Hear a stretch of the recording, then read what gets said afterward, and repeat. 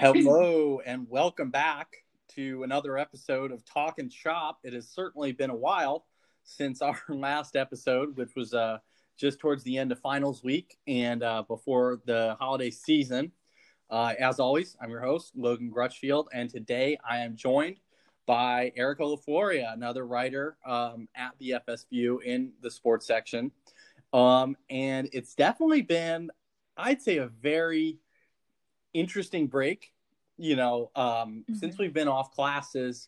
In some ways, I kind of feel like this break for FSU, or in this kind of span of time, we've had, in some ways, a lot of big things happen and kind of, punctuated bursts, and then nothing happening. I mean, when it comes to basketball, neither the most recent women's game was December 29th, and then men's basketball hasn't played in at least a week. Their most recent game was New Year's Eve, but I know that there is definitely one big signing for football that was definitely talked about quite a bit. And Erica, could you tell us a little bit more about that? Yeah, Mackenzie Milton from UCF will be joining the squad here in Tallahassee, and a lot of people are excited. A lot of people are nervous. I myself can say that I'm nervous, but excited a little bit. I just want the grasp at the glory days where we can claim a fake national title if we want to. Oh, oh my gosh. And I know a lot of Seminoles fans will definitely be, looking back to the days where we can claim a real national title. That was at the beginning of 2014. Somehow, that's only 7 years ago. I remember watching that game very well. And Yes. yet to a lot of fans, I'm sure that seems like practically an eternity. So, and then I think most importantly, this signing was definitely kind of the home run signing that Mike Norvell needed going into the offseason. I think, especially with just the wave of, players dropping out of the season, opting out. You had James Blackman, opting out of the season, and then he's saying that he's going to be a grad transfer. I think that Jordan Travis was definitely a big step in the right direction for FSU at quarterback. But I think he was definitely the best option for the offense that there was. But I think there was definitely some issues in his game that, wouldn't really be addressed as soon as possible.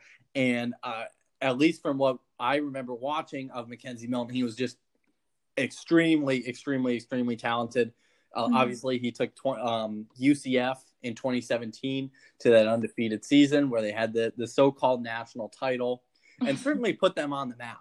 An incredibly, incredibly talented passer. And I think most fans would agree that UCF is just not the same without him, with the new coach and with everything that has changed.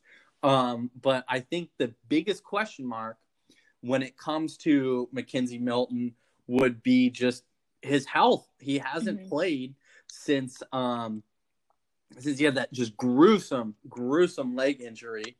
And I think obviously I remember in his interview with Andrea Adelson at ESPN, he said that he felt as if he could play, but that the team had rallied around the quarterback that had stepped up in his absence, and that he consciously had to step back in order to kind of, let the team, do what they would.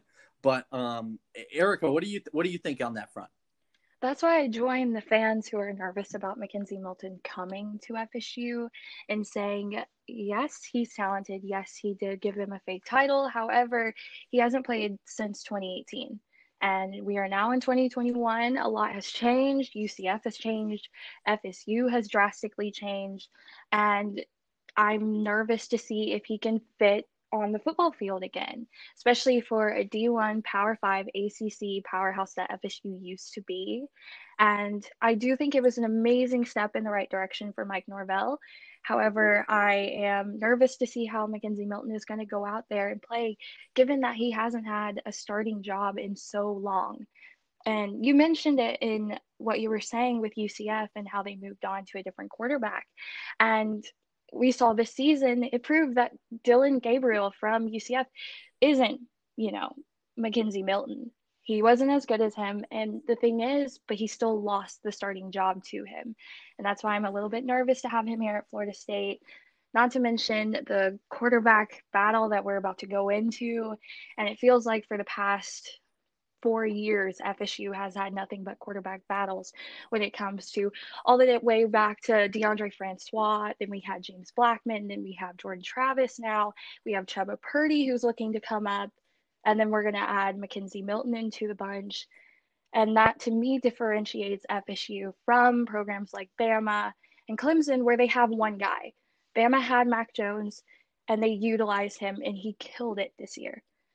Clemson had Trevor Lawrence, and he killed it also this year because he was able to develop, he was able to learn, and the offense got to play with him and utilize both of their skills on the field. With FSU, we're going to go back to having another quarterback frenzy where Jordan Travis is going to try to get the starting job and Milton's going to try to get the starting job. And the offense is going to have to work with different quarterbacks who play different styles of the ball, especially with Jordan Travis, who loves to run and is really good on his feet. With McKenzie Milton, you're going to see more balls thrown in the air. And that, to me, is going to be a little puzzling for the offense to get it together so that we can get back into the national light.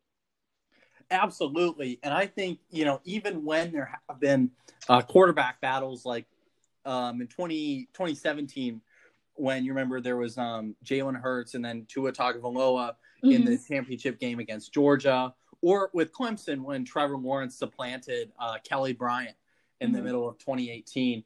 I mean, but still, those are fantastic. Those are two quarterbacks of just a caliber that is not at Florida State. Yeah. And, I think that hopefully McKenzie Milton will bring at least a temporary cessation to kind of to the quarterback drama. And you're absolutely right. This year, it was a revolving door. Yes. It was like, you remember the one game that Tate Rodemaker started against Miami? Yeah, I just think about that and I'm like, what was the purpose of that? Yeah, really. Yes. Or even when they brought in James Blackman randomly for 1 snap or 2 snap, or bring in Chubba Purdy at the end of a game where FSU is clearly winning. They bring in Chubba Purdy. He throws an interception. It's just like you said, it's a revolving door of 4 quarterbacks going throughout the season. And then we're going to add another one to it who hasn't played since 2018. That's why I'm nervous. I certainly think, and I remember from that interview, and maybe he was just being humble, but McKenzie Milton said, I'm not showing up and assuming the starting job is mine.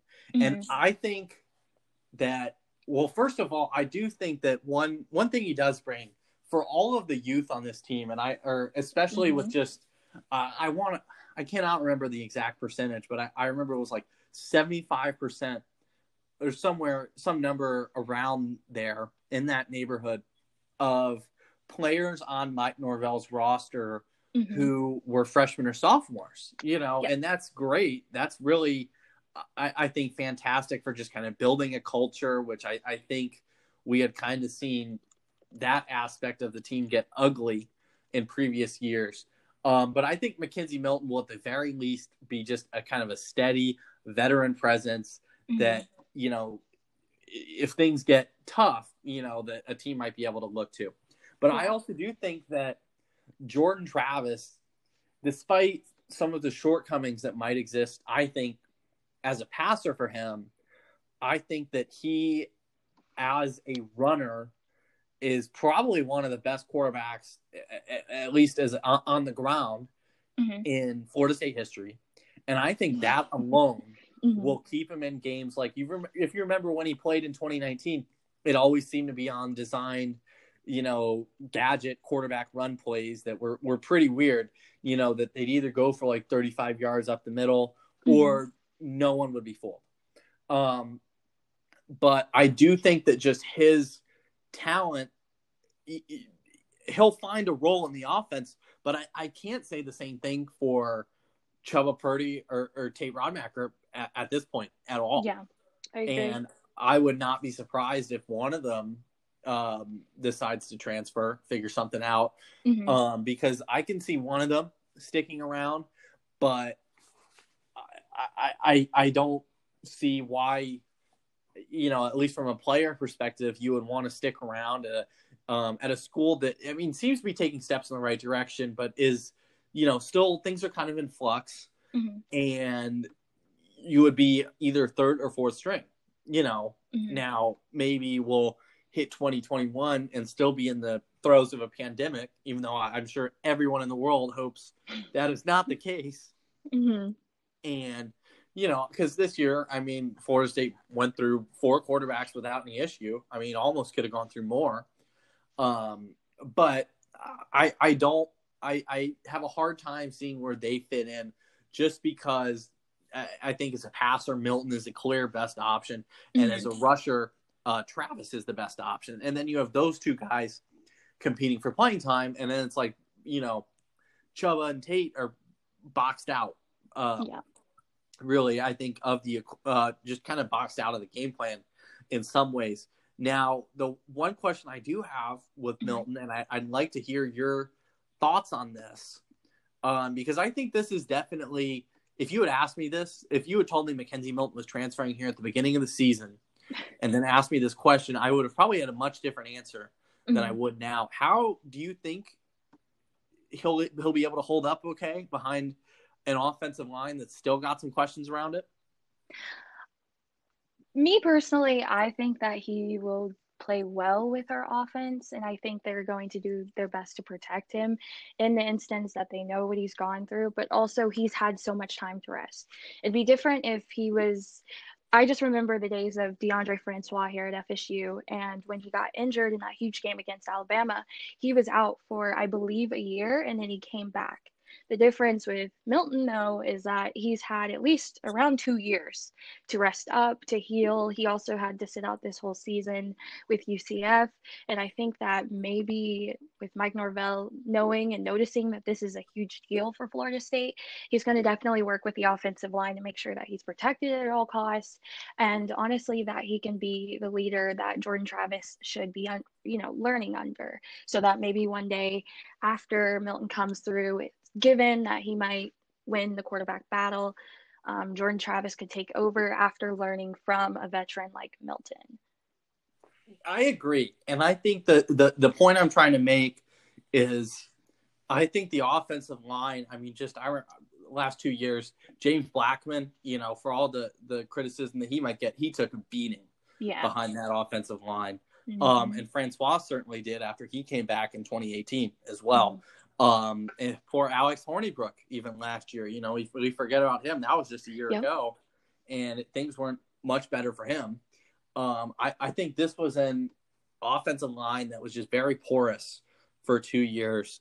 And then I kind of expected that to continue this year. I think maybe we just kind of gotten numb to some things, but I think the offensive line probably took, in my mind at least, a huge step forward. I think in the North Carolina game, just the protection that they were able to afford Jordan Travis was phenomenal. And they really didn't. I was worried that would be kind of a one-off flash in the pan thing, and it really wasn't. They weren't a brick wall up there by any means, but I think it was definitely I really do think that they can, be relied upon as a unit a lot more than they could have been. I think Robert Scott and Darius Washington, the two freshmen, I think they're both right tackles who made their debuts this year. I think they especially, and Darius Washington especially, I think are going to be really, really key players up front this year, or in 2021 and moving forward. And I really am just, I think that there's a lot to be optimistic about in that group. And I think especially now with Milton coming in now, I think it's kind of perfect timing, because it will hopefully be, knock on wood, assuming that there's no catastrophic injuries or severe regressions, a group that can really only continue to improve. So Going I off of think what you said about the North Carolina game, I wanted to make a point there. Um, I was there covering it for the FSU, and I just remember the atmosphere. And to me, that was, despite going, 3-6 the rest of the year, to me, that game was a staple of what can be at Florida State. And I haven't seen the team play like that in so long. And especially with this round of recruits coming in and the amount of transfers we have coming into Florida State, I could see a lot more games like what we saw with the North Carolina game happening next year. If we just continue to grow, and they just got to protect the quarterback. That's the biggest thing I noticed last year with James Blackman and Jordan Travis. It's the quarterback that needs to be protected if you want to get those points on the scoreboard. Oh, 100%. Mm-hmm. And I do think that, especially I think the emergence of that offensive line allowed Jordan Travis to kind of let loose in some Mm-hmm. ways and really, break up the middle for the runs and just kind of the mobility that really is his calling card, I Mm-hmm. think, and will keep him a big factor, maybe not an overwhelming factor, but still a meaningful one in this offense. So I do think that that's a group that tentatively I would be satisfied in their ability to protect somebody like McKenzie Milton, who's, still had that just horrific knee dislocation. Mm-hmm. And, I know that every time we see him go down next year, it'll be kind of a collective Mm-hmm. held breath for Yes. FSU fans. But the other position group that I do have some questions about is who's he going to throw to? What there's no more Tamarian Terry.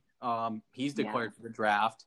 I think Ontario Wilson and Keyshawn Helton will both be seniors. Now, we did see Cam McDonald step up as kind of a good security blanket tight end, and I was really pleased with his play. Do you think that, well, I know first the recent transfer from KU, from Kansas, Andrew Parchment, I know he's definitely got a lot. He's definitely given FSU fans a lot to be optimistic about next year. But, I mean, what do you think? Do you think Coach Mike Norvell, do you think you might even get creative with some of the running backs? What do you have to say? One thing I have to say is I was very impressed with the running game at the end of the season. I got to see the switch ups of different players stepping up to the plate. And like you were talking about earlier, with around 70% or so of the team being either freshmen or sophomores, I think that as they rise up to be sophomores and juniors, we're going to see those guys also step up. And one person I really wanted to talk about was Andrew Parchment. I'm so excited for him to come to Florida State and to take his talents from Kansas to Tallahassee, because I know we can utilize him, especially now that he's coming to the ACC and he's going to spend some time learning under a big program and under a coach like Mike Norvell. And to see him play alongside either, Jordan Travis or McKenzie Milton, whoever wins the quarterback battle, is definitely something I want to see, considering Mike Norvell is really stepping it up in the recruiting game, and I'm excited to see these freshmen, these 4-star freshmen come in, along with some impressive transfers that we have also joining the squad to basically replace what kind of left us last year. There were a lot of players that left us or opted out or declared for the draft, and I'm just excited to see how the younger guys, the younger generation on the football team will step up to the plate and will play along with this veteran in McKenzie Milton and the now going to be upperclassman in Jordan Travis. Yeah, I definitely think that there's a lot to be excited about. I think we can say, Andrew Parchment, you're not in Kansas anymore. You can kind of run wild here. Yeah. I'm sorry that did, come to me. So I had to ruin everyone's podcast experience with that. But I could even see somebody like, LaDamian Webb, who I think, or even Lawrence Toafili, but I think Lawrence Toafili's strengths are kind of more just in his explosiveness as a runner. But I could even see somebody like LaDamian Webb or even Jashawn Corbin. Even though I think Jashawn Corbin definitely has kind of makes the best case to be a clear number one running back. I could even see somebody like Mike Norvell, who I think his clear proficiency is in, comes in just his offensive mind. Mm-hmm. And I think that he could get creative with receivers, even making these running backs receivers. I mean, even I want to say it was in the Duke game, I know he said that there was just, quite a bit of injuries going up and down the roster, Mm-hmm. and that some of those running backs were lining up at wide receiver. Now, I'm sure that was not by design, not just because he wanted to do that. It was kind of a forced choice. Mm-hmm. But I could see him getting creative. But again, I think that, landing somebody like Andrew Parchment, that's very big. I would hope that in the transfer, in the signing period, that FSU could still possibly walk away with a few players that they could really then, amp up their offense with. Yeah, I agree with that. And I'm ready for this recruiting class to get in here and give us something other than 3-6. Yeah, absolutely. This is unfortunately my last year here, mm-hmm. and maybe I'm the problem. Maybe just the class of 2021. When we got here, that was, Jimbo's last season. It's just a complete dud, and then we end with 3-6. We've seen 3 head coaches in that time. It's really been quite a ride. So maybe they're just, waiting to just flush us all off campus, and then kind of just get the ball, rolling for real. Yeah. But I think now one other sport, as we kind of transition here. Well, first, actually, Erica, any other points that you want to make about the McKenzie Milton signing before we kind of switch sports here? No, I think I'm good. I think I said what I needed to say. I think, yeah, we've talked about all we can dream up here. But now I do want to go to another sport that in my time here has really, taken a leap, I think, in prominence in Tallahassee. I remember showing up here, and this was definitely a football first school, but then you go to a basketball game just to go to a basketball game. Yep. Now, that's definitely not the case. And I do want to start with the ladies, because I think that they've definitely had the most to write home about, mm-hmm. In kind of the, little 2-week period that we've had in between classes. They had a win over Virginia Tech, a win over Pitt. And I know that was notable mm-hmm. for many fans, because it was a reunion of, Lance White, who was a longtime assistant in Tallahassee, then took over the Pitt Panthers with Brooke Wyckoff, who has been an assistant for Coach Sue for a long time and is now obviously the interim head coach mm-hmm. this season. And then a really, really just tough loss against Clemson. So, Erica, anything that really has stood out to you in that 3-game stretch? I know we were hoping to have a little bit more to talk about, but then COVID obviously has really kind of messed things up here. Yeah, I'm just very, very impressed with how the season's gone, given that Coach Sue is not going to be, the head person and controlling what's going on with this team. But to see that they're 4-1, despite everything going on, and their only loss coming to a very tough Clemson team away, I seriously am very proud of this women's basketball team. And we've all known it, especially here at FSU. We're a basketball school. We all claim it for the past couple of years. Honestly, probably the tip-off when Jimbo left, we then became a basketball school to focus on something other than. And at this point, the women's basketball team are taking just as much of a lead as the men's team is. But also, with that being said, there's so much going on with COVID, and the last 3 games have either 2 been postponed and 1 been canceled. And it's just hard to look at this season and saying, we all saw the potential last year. We've seen the potential of the years before, but with COVID happening and so many of the games being postponed with honestly no clear end in sight, I am nervous to see where this goes for the rest of this season. Me and Logan talked about this a little bit before the podcast, but I read on Twitter that the Duke women's basketball team decided to opt out for the rest of the season due to COVID concerns. which is a huge deal for FSU, for Duke, for the ACC. And so many people are realizing that it's affecting these players, and it's affecting, especially with what happened when the Florida State versus Florida game happened here in Tallahassee. And we saw that dramatic scene happen. Everything going on with COVID. The main thing is that the players need to stay safe. And having 3 games either postponed or canceled and then expect the team to come back is going to be very difficult on all aspects of the court for FSU to make sure our players are okay, the other players are okay, and that they can continue on for the rest of this season. Absolutely. I really think that you make a great point, and I'm really just troubled to hear that news about the Duke women's team. Mm-hmm. That I think just on a short-term basis, this is really about to become a point of reckoning, Mm-hmm. I think, or it has the potential to be one for FSU, both basketball programs. Mm-hmm.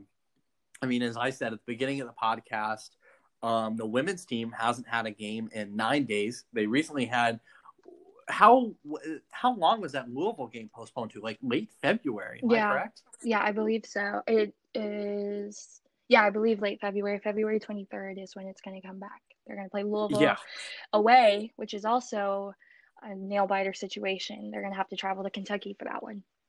Yeah, and then obviously men's has not played in a week now, mm-hmm. and we just found out that the Pitt game has been postponed. That was supposed to be played 2 days from now on Saturday. So, I mean, I think really a real spate of bad news, and then we forget about the cancellation of the game against Wake Forest at the end of the season. And I will say I do appreciate the way that Wake Forest head coach handled that situation mm-hmm. Instead of just, being incendiary for no reason like Dabo Swinney was. But then I do think when it comes to women's basketball, I think that they've definitely had the better stretch of the two basketball teams here at FSU.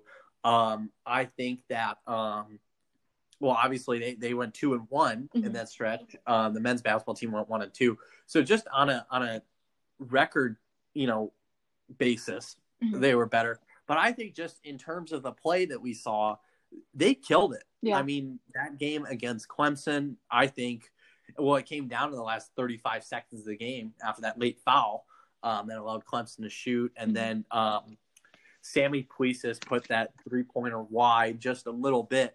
But then just a really solid victory. Obviously, they smoked Pitt. I don't think that was a question for anybody. But, that was kind of a game that's like, we got a fun storyline here. But, it's just,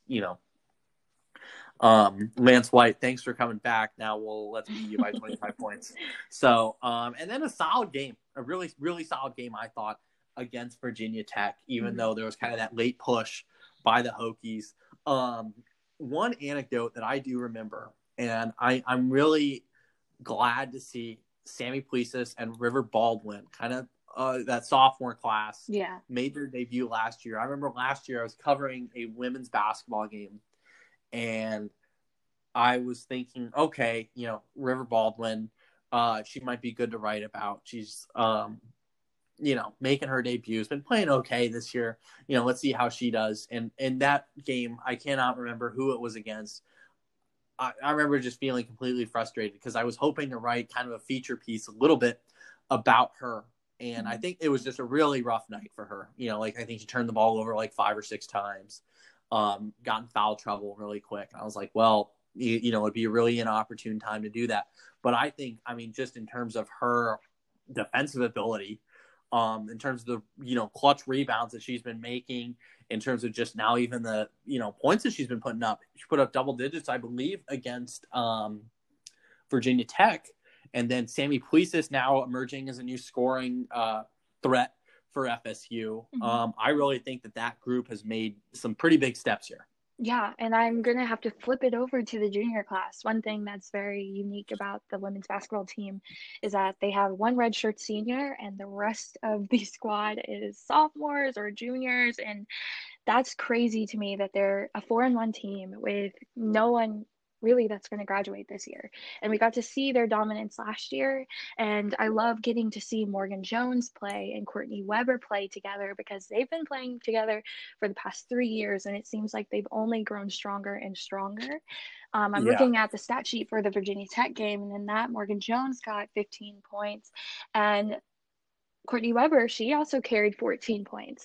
And to see those two juniors leading it for the team and working together so hard is definitely what makes this a dynamic way of producing a season that they're really proud of. Even without Coach Sue, these girls are making it work. They're playing the hardest that they can, despite everything going on with COVID and all the game cancellations. Week after week, they're ready, and to see the junior class and the sophomore class rising up and carrying a team in a national spotlight is incredible to me, especially with the ACC and how tough that is.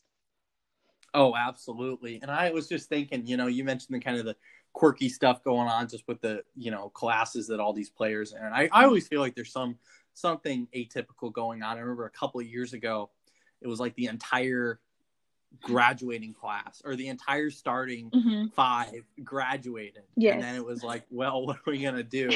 And then, this is finally the one year where we don't have, like a bazillion people graduating at the same time. But I really do. And you talk about Morgan Jones. I am so glad to see her really it really seems like she's fully taken command this year. And just kind of, this is who we knew she was going to be. I remember a couple of years ago, it seemed like she was a little bit slow out of the starting gate to kind of show that potential. Just, I think her offensive potential was apparent, but it wasn't fully realized. And then now this year, I think just the way that she moves up and down the court, obviously she's been putting up, double digits in most of her games, which is, fantastic. But then also just, her just development as a player, I think has been something really great to watch. Yeah, she's been very interesting to watch throughout her whole college career here at FSU, and to see her grow from, like you said, the shy, laid-back freshman to now a junior who was basically leading the team. And she kind of took the torch from Kaya Gillespie and Nikki Akumu and was ready to step up to the plate, and she's doing exactly that this season. Oh, 100%. Yeah. And that was kind of them. And then Naj Wolfuk, that was, they were definitely the, I think the kind of the dream three for FSU. And this year I was like, okay, who's going to be really, filling those shoes, but her and Courtney Weber, especially, I think both of them have really up their game considerably, even this year where there were some pretty big shoes to fill. So I'm very glad to see them playing as well as they have been. I do want to talk for kind of our I guess our final segment of tonight's podcast. I do want to talk about the men's team a little bit. And obviously I think the loss to UCF was not on anyone's radar, to say the very least. Gosh, even that UF game where Keontae Johnson collapsed on the court, that seems like almost a million years ago now I think about it. And that was less than a month ago on December 12th, I believe. And so obviously I think everyone's thoughts are with him as he recovers. Obviously there's a really scary scene at the Tuck on that Saturday, December 12th. But obviously, then going forward, I think the loss to UCF really stunned a lot of FSU watchers. And even that bounce back game against Gardner Webb, that was really Florida State was only leading by one possession at the half. And that was really, they did pull away later on, but I think that was definitely, not what some people were expecting. And then obviously a pretty tough loss to Clemson right after that. Erica, any initial thoughts from you on what's been going on there? Because I think for some people, the expectations for this FSU team were just kind of, in space, and this might have crashed them down a little bit. Yeah, looking at the FSU versus Florida game, we got to see FSU come back after such a dramatic event and play very well. And it seems like ever since that game, the two losses came after that, one to UCF and one to Clemson, like you said. And we've kind of seen seen the team just fold a little bit. But I'm not too nervous about it, especially if you look at how last season went. When last season, we all kind of agree that FSU had a lot of unfinished business. FSU was not going anywhere in the tournament. They were there to stay, but that got ripped away due to COVID. And with everything going on and all these games being postponed and canceled, and seeing the 2 losses coming to the basketball team, a lot of people are looking at FSU and looking at Leonard Hamilton. I've even seen people on Twitter, which is completely ridiculous, calling for Leonard Hamilton to get fired, which I know will never happen, but it's like, it's been 2 games. Yes, we lost a fluke game to UCF that everybody knows we should have won. However, the ball is still in FSU's court. There's still a pretty long season to go, and the season's not done. That's the main part, but it's seeing a lot of guys work together that haven't before, especially with last year where everybody thought that that was our year. Even Dick Vitale said it was our year. We all agree on that, but to have that taken away from us and then lose 3 players in the NBA draft and then basically just put everybody back together in the middle of a pandemic and expect us to be undefeated, that's a little ridiculous. I'm still proud of this team. I'm still optimistic for this team. Yes, I'm nervous. However, given the circumstances of what's going on and knowing that, yeah, we lost to Clemson, but the week after we had to postpone the game to Duke because of a positive test, and no one knows really what happened. No one knows who got it, when they got it, and that's the problem with so much going on with contact tracing and COVID, is that I don't think we should lose sight of FSU and lose hope. There's still a little bit more of the season left, but yeah, I'm a little bit nervous considering they just postponed the game with Pitt again. Yeah, no, I think you make definitely a couple of good points there. And where I worry is I think that this game against Pitt would have certainly been just kind of a great bounce back game. Yeah. I mean, this team has had nearly 10 days to think about it. And I actually must have had it reversed. Their last game was the 29th, and women's last game was on New Year's Eve. Mm-hmm. So they've had 9 games now to kind of, sit in the tank and stew about this. And then now they're missing that just perfect bounce back opportunity that they would have had on Saturday. Now, the upside of that is they do get to stay in Tallahassee mm-hmm. and then play NC State at home next Wednesday. But, I mean, if I had to make an early diagnosis as to where I think the improvements could certainly be made, I think the first order of business would be the defense. Yeah. I mean, they gave up 52 points to the combo of UCF's guards, Brandon Mahan and Darren Green. And I think that was the theme of those 3 games, is just letting these guards sneak by the defense, get in the paint, and then do what they do best there.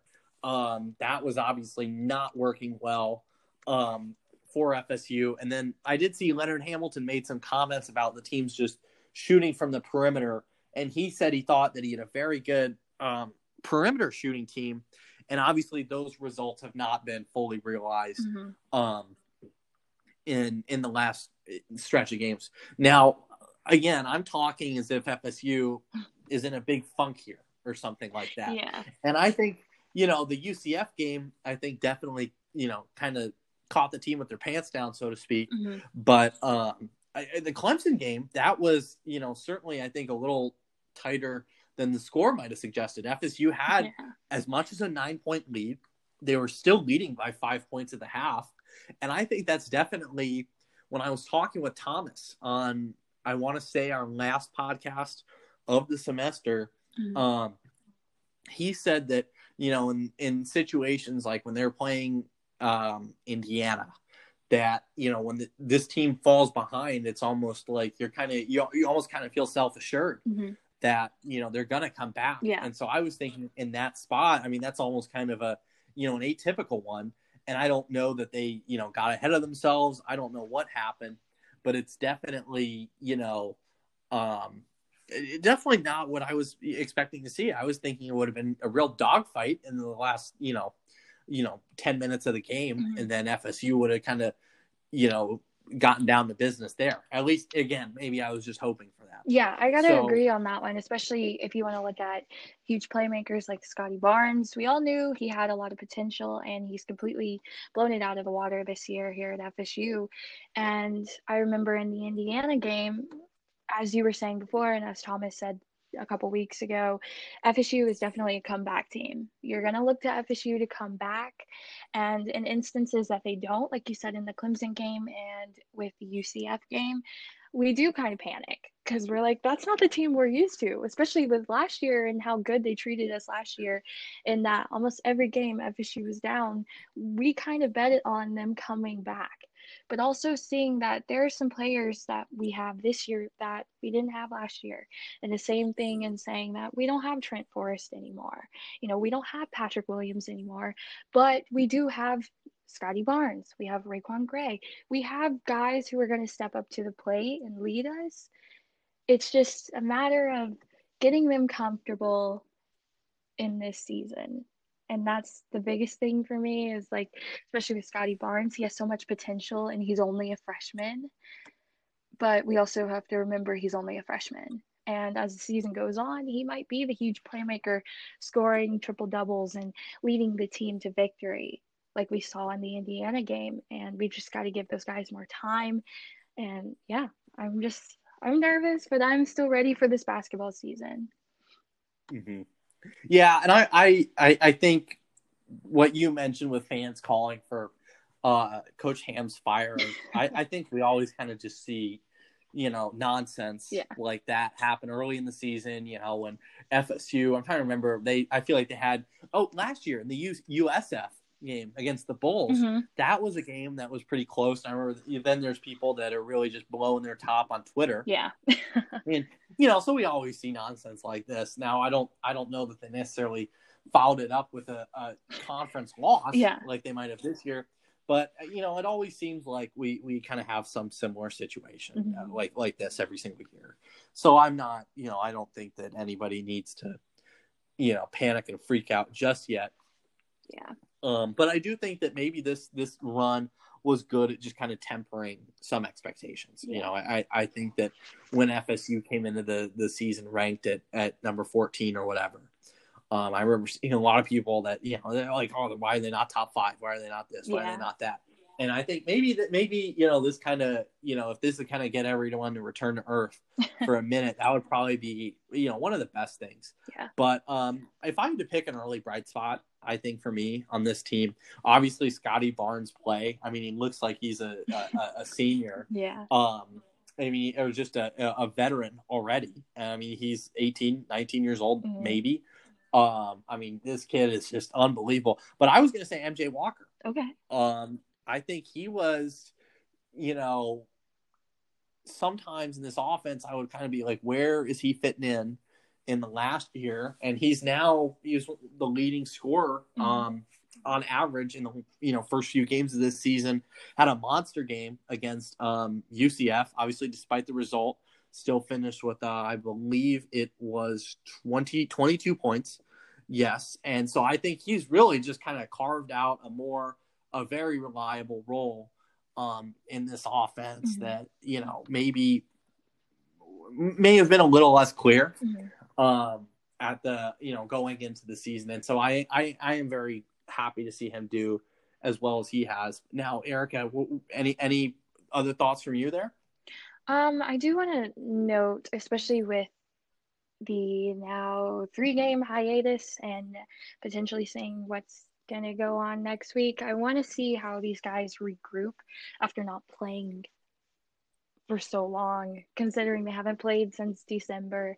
And here it is. It might be until the middle of January when they get back out on the court. I want to see how these guys regroup, especially Anthony Polite, who was bettering his game each game that he was out there and getting better and better, but then that abruptly stopped.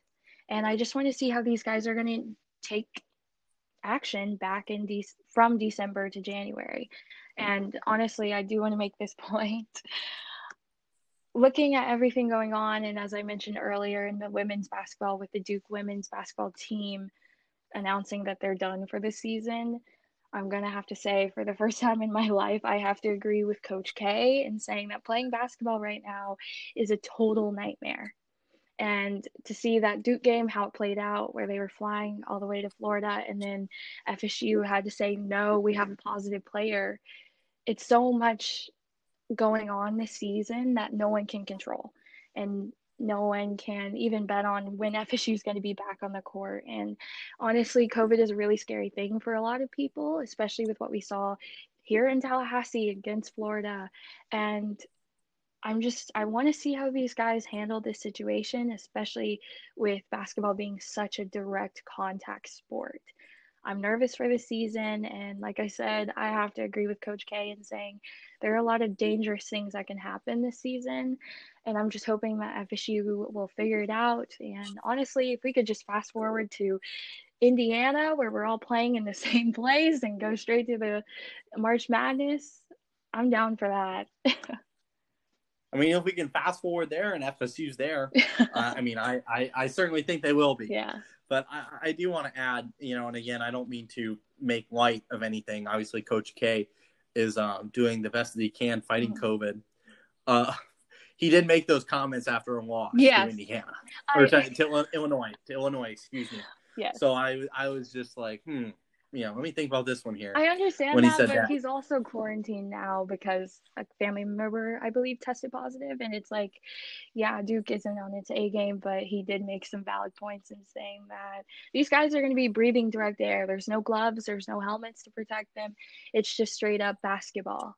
And look at what's happening now with 3 in a row postponed games, and this season is definitely going to be crazy. And Logan, you can vouch for this. It felt like when we were writing for the FSU, every single week somebody had their game canceled and they didn't have to do an article because there was a postponement or there was a cancellation, and it's just so uncertain. There was always something. Yeah. And so again, I think you caught me there. That was probably a rash comment by me about Coach K. But I think that all things considered, obviously just making it through the season, if that's possible, is the biggest goal. Mm-hmm. And I mean, obviously everyone wants to see FSU succeed, but more than that, we want to see people make it through the season without being severely impacted by COVID. And so, but, I think that we kind of definitely hit on the main things here for basketball. It's like we've kind of, seen some up and downs in the last few weeks, but I think if you're an FSU fan, there's definitely still a lot to hang your hat on and be happy about coming into what I suppose the next game would be against North Carolina State on Wednesday night on the 13th. So I think, that'll definitely be a game to watch. It'll be at the Tuck. So hopefully, that'll be fun for the FSU faithful to get out to. Yeah, and a bit of a homestead too, because following that is a North Carolina game, and everybody wants to see what FSU can do against a North Carolina team who has bullied us for so long. Yeah, so hopefully Wednesday will be a good, way to work out any kinks that just come from not playing for so long. I mean, for nearly 2 weeks, I suppose exactly 2 weeks. That would be or 14, 15 days. This is why I'm a writer, not a mathematician. So, so I think we've got a lot to get excited about. Erica, any final thoughts from you?